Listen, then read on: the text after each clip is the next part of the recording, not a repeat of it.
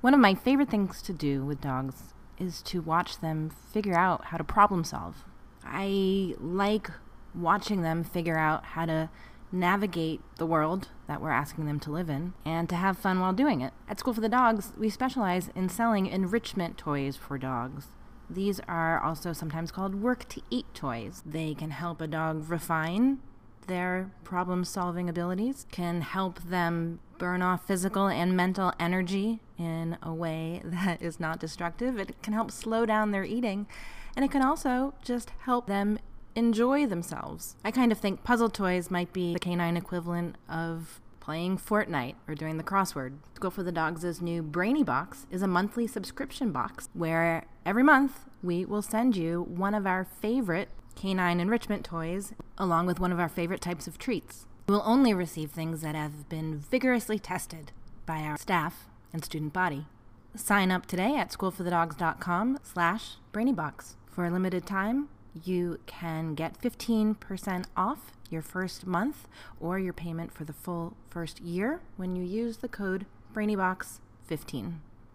I feel like just being like, it felt like we were just there and we were able to see like how things played out in real life when tough training questions come up, when random training questions come up, when like things happen, like a dog pees on the floor in the middle of a session, or like, I don't know, or a dog needs a different type of assignment because they're struggling with something, and, you know, how to kind of answer questions that are tough, how to like move training sessions along and like in a real way. Cause you can, like, in the course, we kind of had like a module on that as well. And then seeing it actually, especially seeing like the trainers that do it the same way in the course, right? Because it's like the School for the Dogs method. It was kind of like a whole big picture of everything. If you follow us on Instagram, TikTok, then you have seen Leah Weissman, who is a recent graduate of the School for the Dogs professional course. You are about to get to know her a little bit more. You can learn more about the professional course at schoolforthedogs.com/professionalcourse22. I am thrilled to have you on the podcast yet again. Maybe you can just introduce yourself. My name is Leah Weissman, and I took the 2021 professional course. And I also do social media for School for the Dogs. So I do a lot of the coordination for the Instagram page and some TikToks and things like that. Which are really awesome and fun. And I love how you just go for it. Yeah. You really have to. I mean, it's kind of like, if you don't, then there's like, you're not going to really make good content, right? Nobody's going to watch something that you're not like being authentic in. Yeah. And you just got to like put yourself out there. I think it's a lesson about so many things. And some people really can't do it. And when you do it, you're accepting risk. Right? Yeah. You're opening yourself up to the possibility of failure and criticism, which can be no small thing, right? Yeah. I'm surprised by like the amount of positive feedback that I get and have gotten and for, TikToks and videos and things. 'Cause there's not a lot of like, oh, you're ugly or you're stupid. Sometimes it's like, and then I'm the face of it and it's like, I don't know. But most of the time it's actually like for example, somebody at this local pet store follows us on TikTok and on, Instagram too. And I went in there yesterday and they're like, oh, we follow School for the Dogs and the videos are so helpful for our relationship with our dog. And I was like, this is just, I don't know. This is it right here. This is the feeling of like, why it's all worth it. And so it's cool to like reach people in this way where I feel like it's very like one-sided, but it's not. As you're saying that, I'm thinking like this conversation feels like that to me because I know that you got to School for the Dogs through the podcast. And that feels like such a one-way thing so much of the time, me sitting in my neighbor's apartment by myself. And feeling like, what's the point of making myself vulnerable and putting this stuff out there and saying what I think and not airbrushing everything, like, and giving it my, a lot more time and energy than one would imagine. And the payoff is that, like, I, got someone like you to see this amazing, career, but like this new kind of world where you're now going and helping other people. Like, it's just so gratifying to me. And the fact that you can do that by, like, talking to people who you don't even know and who you don't know are listening, or by, like, appearing in, like, a 2-inch tall video on the phone of the guy at the pet store, it's a really cool thing about the world. But let's pat ourselves on the back for being the darers and the doers who are putting ourselves out there, even though it can be really scary. Yeah. And I think that was, like, one of the biggest things about, like, wanting to take the professional course from School for the Dogs was because I knew so much about, like your methodology, your values, your, like, points of view. And, like, it wasn't just, like, I don't know, I was able to really, like, get a feel of, like what you were like as the owner, what a lot of your trainers were like, because you've interviewed them on the podcast. And, like, I don't know, it made me feel like I, like, connected with you and, like, knew the kind of people that I was going to be learning from, which was really nice. And I feel like now I'm so grateful that I did make that choice, because I feel like the professional course is a lot more than some of the other courses that I looked at, because of, like, it's a lifestyle. Yeah, it totally is. And, like, because of the fact that also, like, your school, a facility, have different trainers, like a good like amount of trainers. And I think also the fact that they were, like, really open and willing to teach and, like, be observed, and clients were willing to be observed, like, that was pretty invaluable. Yeah. I mean, I think just going back to what were saying before, I think there are a lot of good programs now, actually, for people wanting to become dog trainers online. From the beginning, what made us want to offer the professional course was, it actually started when Anna Ostroff was coming to us as a client and was interested in, I think I talked to her about this on the episode, she was interested in doing the Karen Pryor Academy. And I was like, and she wanted me to write her a letter of recommendation. And I was like, I will absolutely do that. Like, that's a great idea. And when she was actually the third client who had come through, who was like, I'm really into this. This is what I want to do. I'm going to do KPA. But she was the third one. And I was like, you know what? Like, you could go do KPA and it'll be great. But, like, we could also develop a similar curriculum, but where you could also be working with dogs here, which, KPA, like, you have to work with your own dog only. I mean, I guess you could work with other dogs, but they don't really facilitate that. And so when we, this last round was our first fully virtual version of the professional course. And I worried a little bit about losing that element of it. Although I think this next round, we're going to figure out ways to let people have some more hands-on time, at least if they're local, or maybe in certain pockets of the country. But more than that, what you're saying makes me feel like maybe what we have that some of the other programs don't have is a very understandable and relatable brand. Whereas a lot of the other programs don't have, like, I don't know. I mean, the notion of what a brand is has always been kind of, like, interesting to me. And, we didn't set out to create, like, a brand, but I think it has to do with sort of a general feeling about, like, for instance, like, when we opened our space, it was after Kate and I had worked for several months out of a dog daycare. And I know we both felt like this needs to feel like a place where people want to be, right? Because it's like people are our customers, not just the dogs.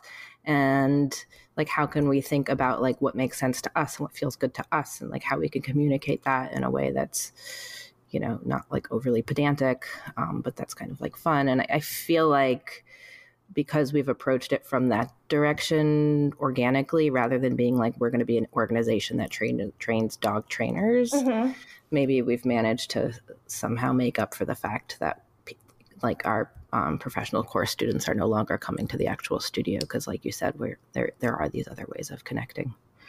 Totally. Yeah. So tell me about how you even thought to look up a dog training podcast to begin with. I know from talking to you a little bit before that you were not really ever, you're not like, I always loved dogs since my childhood. Like, no, like a million other dog professionals out there. Yeah. That's kind of interesting. I thought I loved dogs. I didn't really love dogs. I liked the idea of dogs. And so you didn't have them in your house growing up then? No, I actually, no, I mean, I adopted a boxer puppy. I like convinced my dad to buy me a boxer puppy from Craigslist actually, and brought it home and named it Bella. And then like the next day, the landlord called and was like, you can't have a puppy. And like, my dad should have really checked on this. So then I found like a neighbor, because I lived in this really like nice town. And so one of my neighbors had a boxer. And so I like was like, do you guys take her? And they like did. And they just took her on as their own, and they gave her like this amazing life. So that was my only experience with a dog. So I was kind of like traumatic actually thinking about it, like to get a puppy and then like name it and love it and then immediately be like, oh, how old were you again? Like 10. Oh. So that was the only experience I ever had with a dog. And then, got George, rescued him for my fiance, because like I wasn't a dog person. I genuinely really didn't like dogs on the bed. Like I was like, I have really bad OCD. So, actually now it's kind of crazy that I like let George put his butt on my pillow every single night. But it's just like what happens when you fall in love with a dog. And, and that's going to be the pull quote right there. So, yeah, I mean, it really was just like, we just like, I don't know what it was. I just like got this overwhelming motherly pull after I brought him home, and it was like nothing else mattered in the world. Now, because your boyfriend had your fiance, sorry, had a I always think that's a funny word. My fiance, you guys had a dog before George, right? Yeah, we had this boxer. Her name was Maddie. And did you train Maddie at all? Not at all. Were you into Maddie? No, I mean, not really. It was like thinking and saying that now, it's like so sad, because there was this whole relationship that she would have totally loved to have with me. And I just like, was like, it's a dog. Like, I didn't really even think twice about her. Like I pet her and cuddle with her and take pictures with her. But like, there was just no like realizing that there was all of these emotions. Like I was raised like it's just a dog. So, it was just so crazy that like it switched so quickly when I got George. What does that mean to you? It's just a dog. Like how would you describe that? Like, it's just a dog to me. Like my dad is very old fashioned and says like silly, stupid things like that to simplify something or make it feel like it's, not important. I don't know. Mm-hmm. Well, I know when I was talking to my friend Meredith on an episode a few months ago, she was talking about how her dad used to say that to her too. It's just a dog, but I think it's like I think it speaks to a general way of like this sort of almost, I want to say macho, but I don't think it's necessarily male way of putting down dog ownership as if it's below, I don't know, it's something that's like below car ownership. Yeah. Or, you know, yeah. Like a way to, like giving over emotion to this thing that is kind of a low grade hobby is a little pathetic. Yeah. Yeah, it totally does. Like that's like the vibe that you get. Like it's not a kid or something. So anyway, you got George, you went to the vet. Yes. And I think the vet was like, oh, he's really scared and fearful and, you know, was terrified of the dogs who are also in here. Do you want like a few recommendations? And like, I was like, yeah. And so they recommended, you know, the Puppy Start Right book and School for the Dogs podcast. And I remember downloading the Puppy Start Right book, and it was like the text was wrong. Like in iBooks, it was just like, you couldn't read it very well. So I was like, moving on. School for the Dogs podcast. Like, and I started. You know what's funny is I have that book. Like it's like a blue with like a dog with a life jacket on the cover, right? Yeah. I think I've looked through it. I think it's great content. But one of the things that keeps me from reading it is like my copy is printed really badly. It's like a similar problem. I think I've read the reviews on the book on iBooks. It says that. It says that too. It's like it's like the pages like bleed onto each other. God, it's so unfortunate. It's like people are missing this like good information because of like book publishing problems. That is a big problem with like the social media thing is like trying to make the information not missable, like by making it too like, you know, it's so hard because I don't know. By making it too what? By making it too much. I don't know. Making it not interesting enough, not scroll stopping worthy enough. Right. But this is like the opposite problem. Like I think their problem is like it's actually like printed poorly. Yeah. Isn't that what you're saying? Like the iBook was actually like yeah. But like if the text is kind of like wonky in a real, like I'm not going to read it. I'm just going to scroll because it's not easy to read. So right. It's like right. I see what you're saying. Yeah.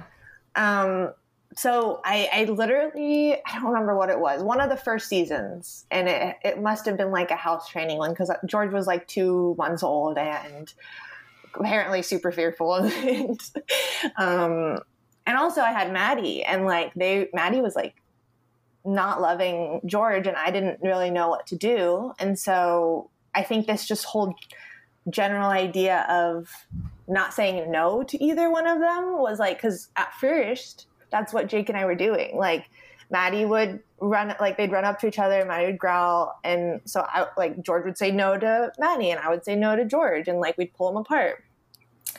And like that wasn't doing anything. And so one of the first episodes, you were like saying something about, I mean, maybe it was just tossed in really like casually, but something about like not needing the word no or something like that, or alternatives that are more effective. And it was like really like a light bulb went off. And then there's some really good episodes in the first season that are just like, I literally learned how to do a lot of things with George because of just those podcast episodes, like the house training. And like, I listened to like all of them when I was driving to work at my old job. Cause I had this long commute, and then that was like, some of the episodes also made me want to become a dog trainer. I remember I was like, this is like amazing. I don't know. You like interviewed other dog trainers about their journeys to becoming dog trainers. And I was like, this is what I like want to do. And so you started training with George. And what happened to Maddie then? I guess Maddie died? Yeah, Maddie died. So George was like 3.5 months old, and Maddie, that was like, and in retrospect, not a good reason to get a puppy at all, because it was like, look at how it turned out. It was for Jake to replace Maddie because it was going to be really sad because she had cancer and had like 2 months left to live. And we didn't even take into consideration George into that equation, like when we got him, because he was attached to Maddie for his first 2 months of his life, and then Maddie died. And it was like pretty traumatic. And also thinking about, I mean, I don't really know anything about the situation, but if you have a dog who's old and sick, she might not be keen on having this 100%. This big puppy. 100%. So it was a completely human based reason to get him, not taking into consideration either of the dogs. So, I mean, looking back now, like I can totally admit that, and I didn't know better. But yeah, so Maddie died when George was like 2 months old. And we had to go take her to be put down because she had a really horrible seizure. And I'm sorry, this is getting really depressing. And then like George had to come home to, not having his sister there who was always there. And this was just about the time where like his separation anxiety got really bad. And we noticed that like, every time we left him without her, like there would be like blood on the floor, or like, something that he was like destroying, like him, like trying to get out of the kennel or the playpen. So yeah. So then that was just not like, I wouldn't recommend doing that. Well, I want to hear more about his separation anxiety, but, well, actually, I guess let's start there. Talk to me about, what it was like and how you dealt with it. Well, I worked with a trainer for puppy school because after Maddie died, George was really reactive to other dogs. Like I think it was frustration reactivity. I'm not really sure. Just like frustrated, really couldn't settle around other dogs. So I signed him up for puppy kindergarten, and then started working privately with one of the trainers there who's a certified from like Animal Behavior College. And so she kind of suggested just like crate training him and like not really worrying about it. So I like didn't really worry about it for a while. And then I got a camera, and then I set up the camera and was like left and watched the camera, and I had gone to work. And so I had a far commute. And so I was at work, and he was like going off completely, wouldn't stop howling and barking. And it was like the most horrible feeling in the entire world. So I actually left work and was driving home with like the camera up on like my passenger seat, like just listening to him the whole drive home howling. So how long had that been going on, you think, before you started setting up the camera? Well, probably a few weeks, because I mean, I wasn't like, now I would have been, I think, as like, oh, this is a problem. I was probably like, okay, like that's not great. So he was like crying when you were leaving, and you just hoped he would chill out. Yeah. Mm-hmm. Yeah. And I got the advice, obviously from lots of different people, like family members. I remember my mother-in-law was like, you have to leave him to cry it out. If you don't, like, that is what's going to cause the separation anxiety to become worse. And I was like, so like torn, because I felt like that was the wrong thing to do. But even like my trainer didn't really have any advice other than like use a food toy, like leave him in his crate, and just like, honestly, she literally said, don't watch the camera. And I was like, that's like, now thinking back on it, I'm just like I would never say that. And you said she was a graduate of the ABC program. Is that what it's? Yeah, Animal Behavior College. So when I actually don't know anyone who's done the Animal Behavior College program, I don't think. And I probably should know more about it than I do. But all I can tell you is that when I first had the idea, like maybe I could become a dog trainer, I think I subscribed to their list or something, and they were all over me. Oh my God. They were like sending me like binders in the mail. I mean, this was Oh my like, God. like, I don't know, 15 years ago or something now. And but like calling me all the time, just like blowing up my email. And I was like, they really want students. And it actually, it dissuaded me from the program because I felt like they were too eager to have me. Well, I mean, the trainers that I do know who have gone to ABC have all told me, and like just from my experience with her and then other trainers who have told me about the program that they've taken, is like, it wasn't enough. And there wasn't anything about separation anxiety other than like, I guess what she said, or like leave a food toy or something. Yeah. I actually don't even remember if the Karen Pryor Academy went into separation anxiety, but it's because it's what's interesting is it's becoming more and more a specialty that I think and I think that's pretty exciting. Yeah. Anyway, so how did you change the path you were on with George? Well, it just so happened that this puppy kindergarten, so this training place in like Encinitas in San Diego, also had a trainer who was going through the CSAT. And so Can you spell out what that is? So. Yeah, the Certified Separation Anxiety Trainer Program from Milena De Martini. Because I remember I was like, this is not like I don't like this. This is horrible. And she was like, well, we have Patty, who is going through, the CSAT. And so why don't you call her?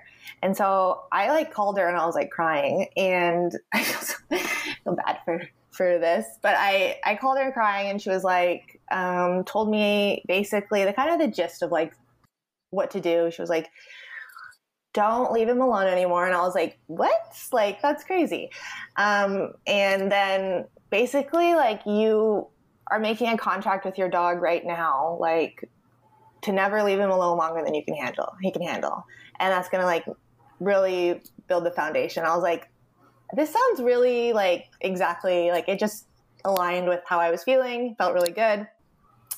And then she's like, sent me a text and was like, and buy this book. And like, let me know what you think. Cause I told her I was like super into it.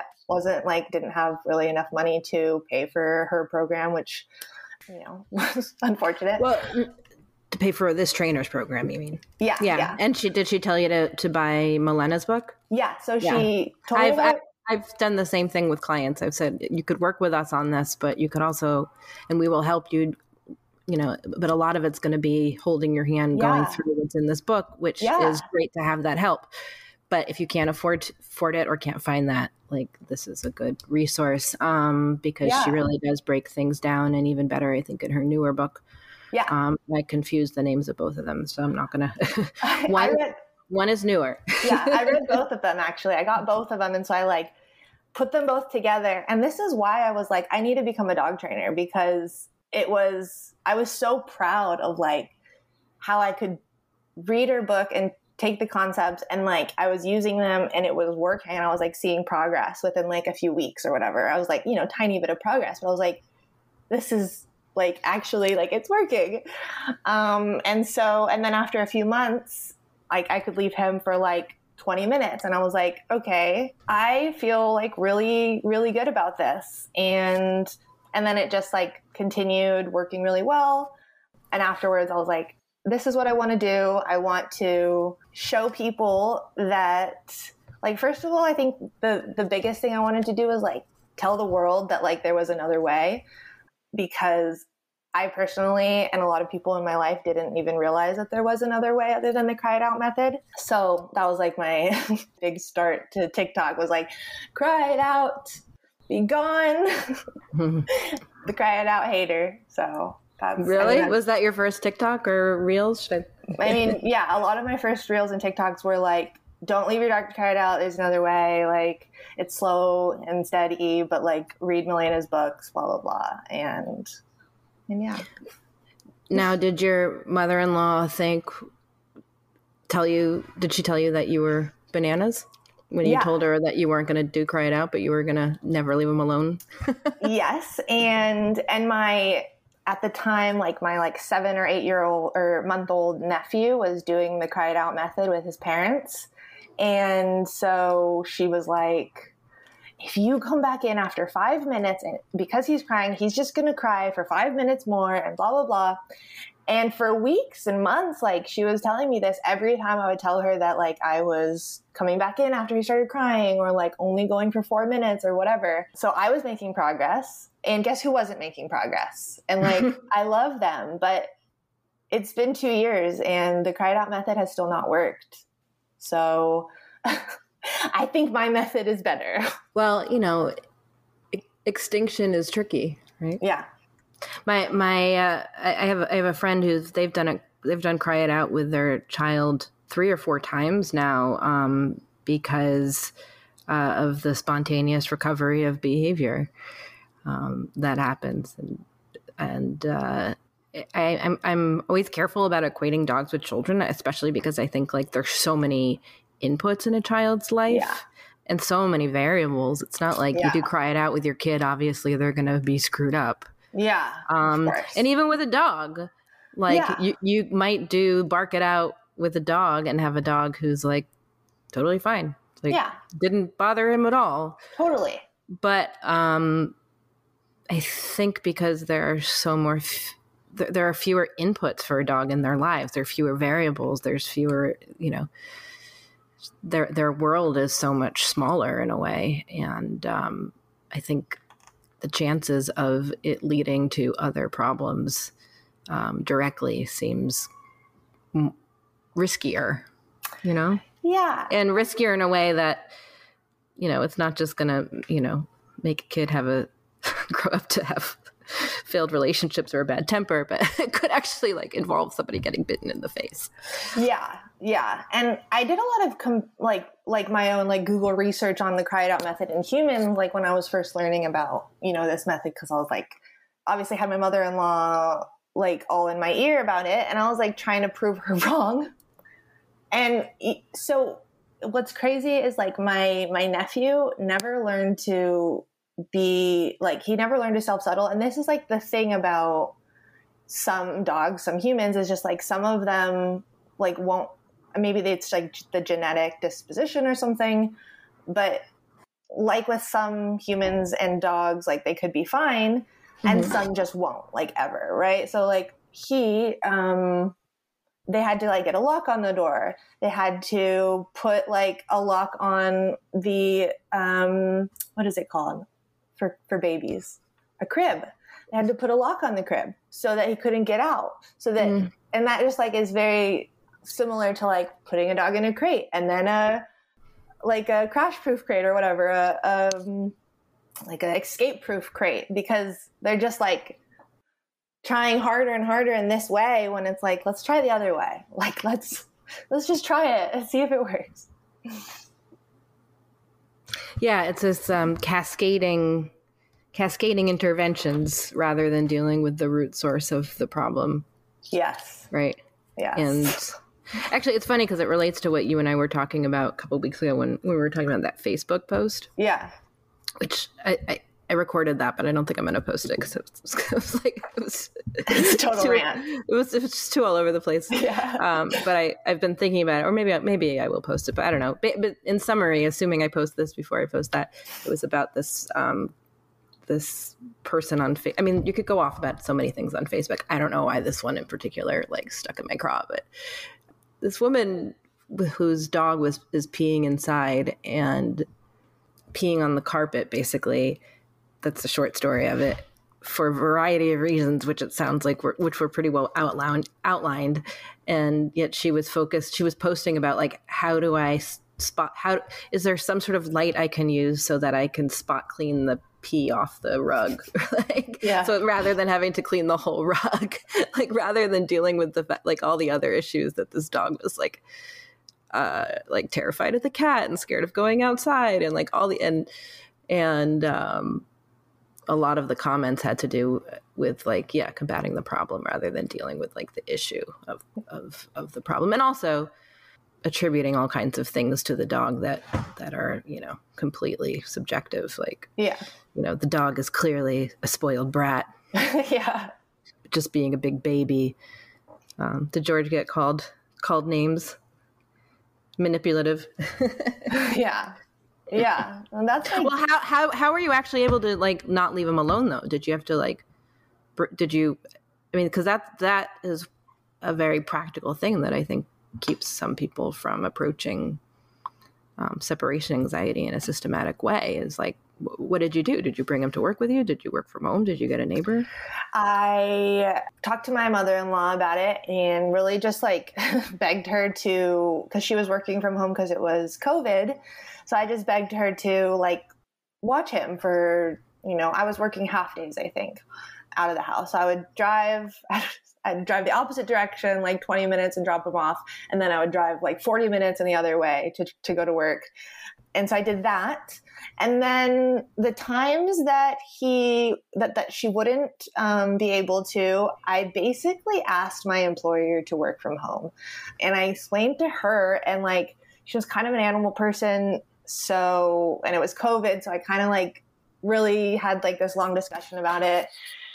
And it worked out because of those two conversations that I had, like basically getting them to work with me a little bit. And then every day I would work on it a tiny little bit. So I would do 10 minutes of like walking out the back door. So I started with the back door actually, and I would just like leave into the backyard without him, and he would stay in the living room. And then I'd come right back, and then I would just start going in the backyard for longer and longer. And eventually he was okay with like 5 minutes in the backyard.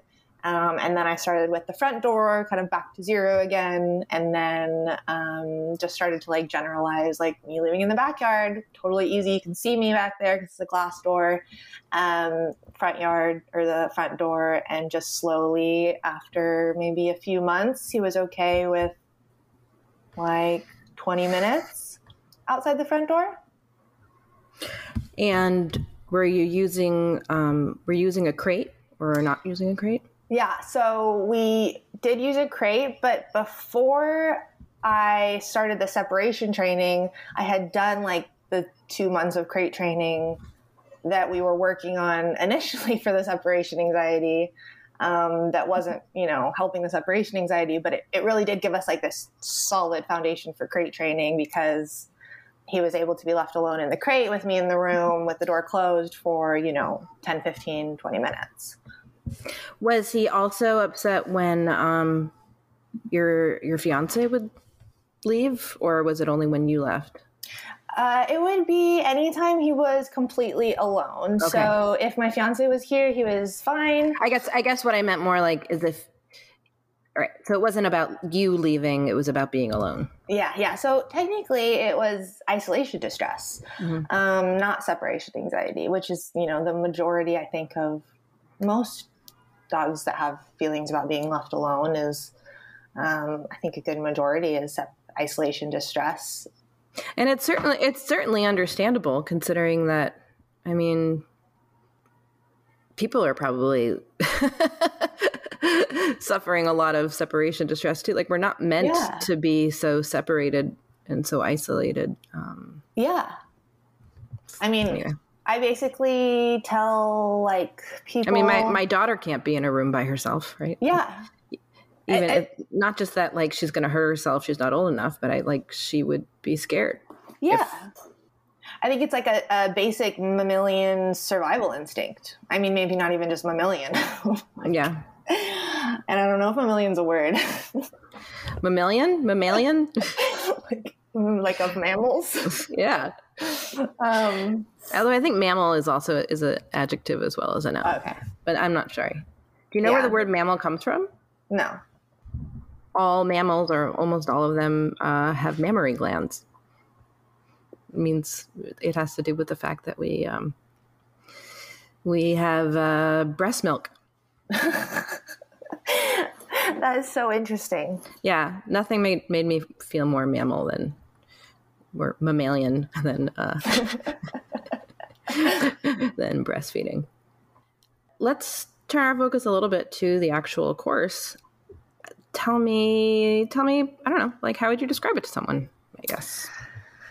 Well, the course consisted of a big chunk of it was like an academic module based, kind of like workbook type thing that we would go through and like learn on our own and then have discussions about. We had practical assignments for short answer assignments for, so based off of every like little module on, body language, animal behavior, like reinforcement. Right. So there's a practical, there's a, not practical, there's like a textbook basically. Yeah. Like a digital textbook with readings and some quizzes, writing assignments, and lectures. Right. And video lectures. Yeah. Yeah. And those are done kind of like on a weekly basis, right? Yeah. Yeah. So over like the 6 months, I think the last month was all finals. But yeah, so we would go through the textbook and we would kind of like deep dive into each topic. We had office hours weekly. So it was like a small group of, I think there's 4 of us. And then the course manager leader who was amazing and, gave us the opportunity to explore the topics, with him and then with each other. Ask questions about, things kind of, even like we would go into a deep dive on the topic and then we would go into like other questions that we had about, certain things that were related, that we might come up with in our training careers, and discuss that. And then it was also cool because I feel like with the small group, we all really got to know each other too and felt comfortable, like, talking to each other off of office hours. We would message about, the practical assignments and maybe, do things like that, which was awesome. Yeah. You want to be seeing what other people are working on. So the practical stuff you did with George and other dogs? Yeah, I did it. George mostly. And then also, which was actually great because me and Sarah were both the virtual and we both had 2 different dogs to work with. So I had my mother-in-law's dog, like a 5-year-old mini golden doodle. And she was a completely different experience than working with George because she did not have a strong history of clicker training and, reinforcement.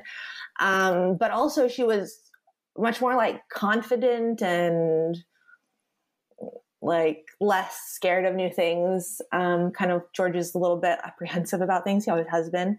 So it was good to get the opportunity to like do assignments with her and him. And then Sarah, I think, worked with her dog and her partner's dog. And then Elise and Iona Lee were in person and they got to work with a bunch of different dogs, which was pretty awesome. So it was great. I think we all had the opportunity to work with like more than just our dog. Mm-hmm. Mm-hmm. And there's also the aspect of shadowing sessions. Which was amazing.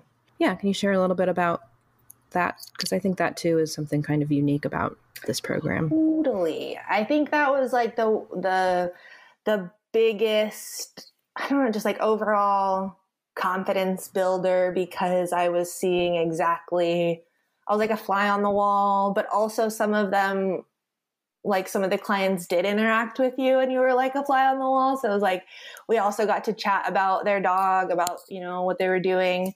And then some of the times we would just be watching like a whole group session from like the Zoom in the class, and the trainer would take us around and be able to show everything. But then also we would kind of just be like sitting and watching for an hour, which was really nice because we would also take notes on everything. And like, we had these sheets to like take the information down on. Mm-hmm. But I feel like just being like, it felt like we were just there and we were able to see like how things played out in real life when tough training questions come up.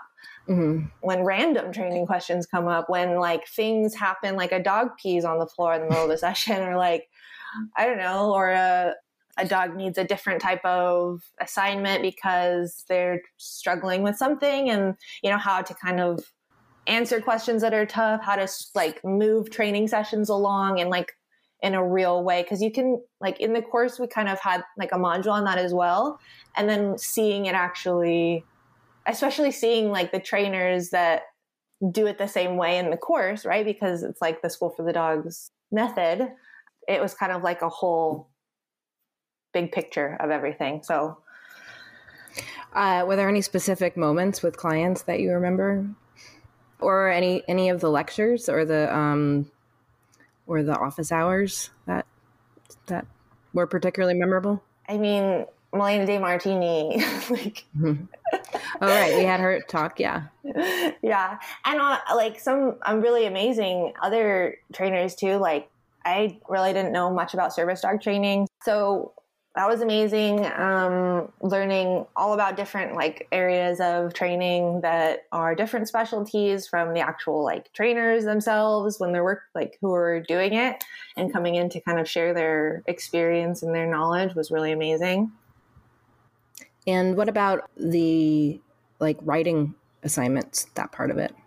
The writing assignments were the most helpful for, I feel like, understanding like animal behavior terms and the concepts, because I would have to go through the module, answer the questions on my own, and then submit them.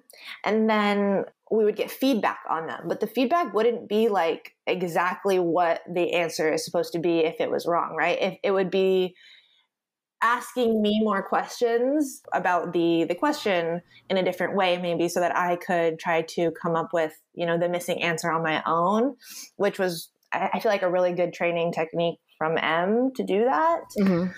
And then further, we would go into the practical and the written assignments together on office hours. So we would discuss things, and sometimes if we weren't absolutely correct, like, we would have discussions about them. If we had different, things to bring to the conversation, it was really awesome, because a lot of for example, I learned a lot even from the other apprentices, because they were asking questions that I wasn't even thinking of. And now you're seeing clients, right? Yeah. Which is awesome.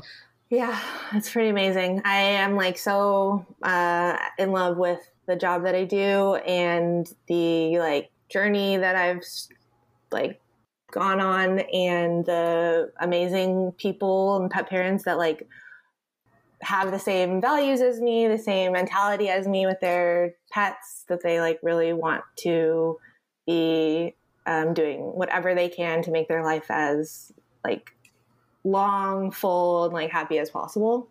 And so it's really wonderful. Well, it's so gratifying to have got to know you over the last few years, and to feel like I played a role in helping you find this path. Feels like a win for me. I know I'm never going to cure cancer, but it's pretty amazing. Yeah.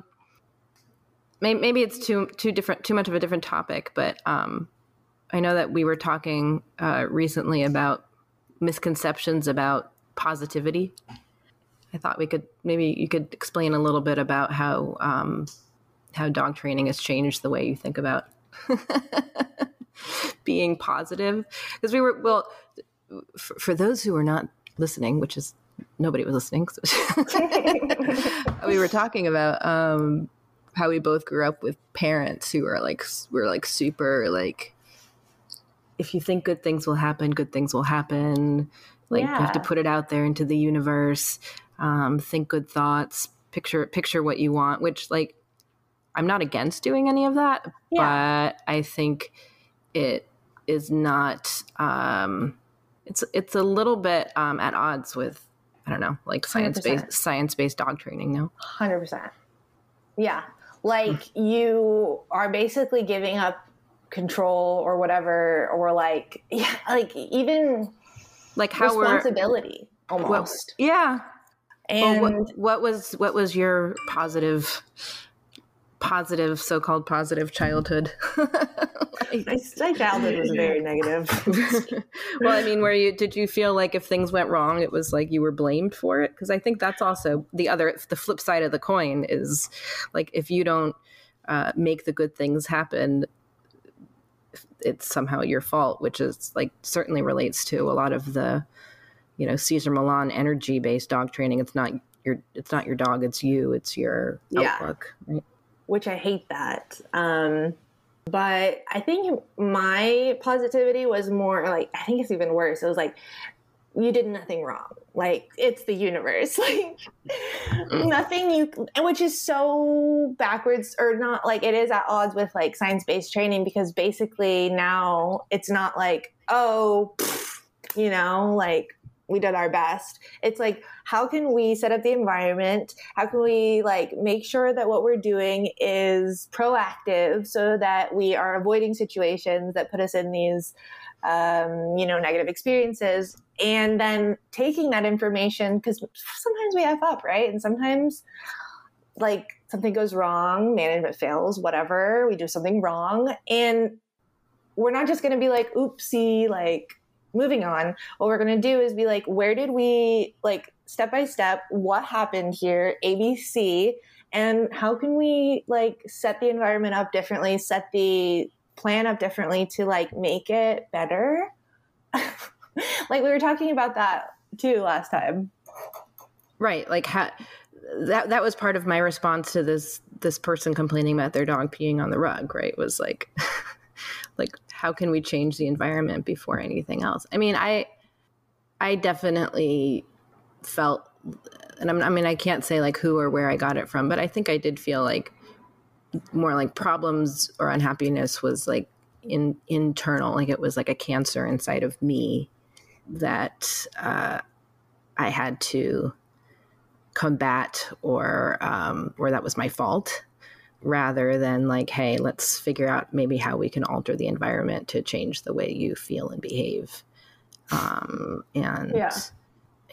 I see that mirrored in the world of dog training as it's, been traditionally. Like, if there's something wrong with your dog, you're weak.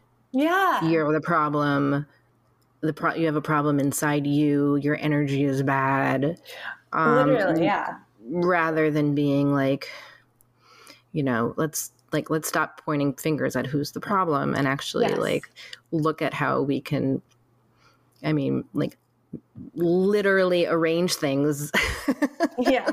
like physically arrange things to make things better. In a deeper way, it goes back to like the whole kind of like divide in psychology between like analytic psychology and more like behavioral psychology. What was the hardest part, would you say, for you? Oh, the hardest part was definitely the verbal discrimination and like the stimulus control with George. Yeah, well, maybe you can explain what those are. So we worked on for months, slowly like getting to a discrimination of a verbal cue with the same object. So that would be saying verbally for George, it was between pawing something with his hand, so pawing the object with his hand, or booping it with his nose. So teaching the difference between a nose touch and a paw touch, basically. Yeah. But it was like so hard because we learned with an object. And so there was like the object cue, which was so strong that you had to like get into the stimulus control. And then like it was so much harder for George to respond verbally to the cues, as opposed to like he would, like if I was like sit with like my physical cue or whatever, my hand signal, it was just a lot easier. So I think the verbal discrimination was really hard for George specifically, and for me specifically, because it was very like, it was just frustrating. Well, you got there though, no? Yeah, we actually did. But Apparently, it was really hard. And what was the I don't know, the easiest part? Or the most fun? Taking all the finals and graduating. Well, thank you so much for talking, giving me your time, and I'm just really glad to know you. I'm a big Leah Wiseman fan, and so excited to see where you go from here, and hope that we have a long future working together. I think we have some exciting projects we're both excited about. Yeah. And like I said, I think you're just, I love like how you just go for things and, Thanks. you know, go in heart first. And, yeah, totally. And I think it makes you brave and also lovely. Thank you. Well, I was inspired by you, and am so appreciative and grateful for School for the Dogs and for you and the relationship that, you know, we have, and just being, you know, like I feel like you are the start of like my dog training journey. Like it all started with like your voice on like my phone listening, and like changed my life. Oh, tears! We're all gonna cry. We are accepting applications to the professional course through the end of this month. You can apply at schoolforthedogs.com/professionalcourse22. And if you just want to learn a little bit more about it, Leah is actually doing free consults right now, as is our other recent graduate, Sarah. You can book a 15-minute session with either of them at schoolforthedogs.com/free consult. Special thanks, as always, to Toast Garden for the theme music. And if you like this podcast, stop what you're doing, go over to iTunes and leave a 5-star rating and a review. Thanks for listening.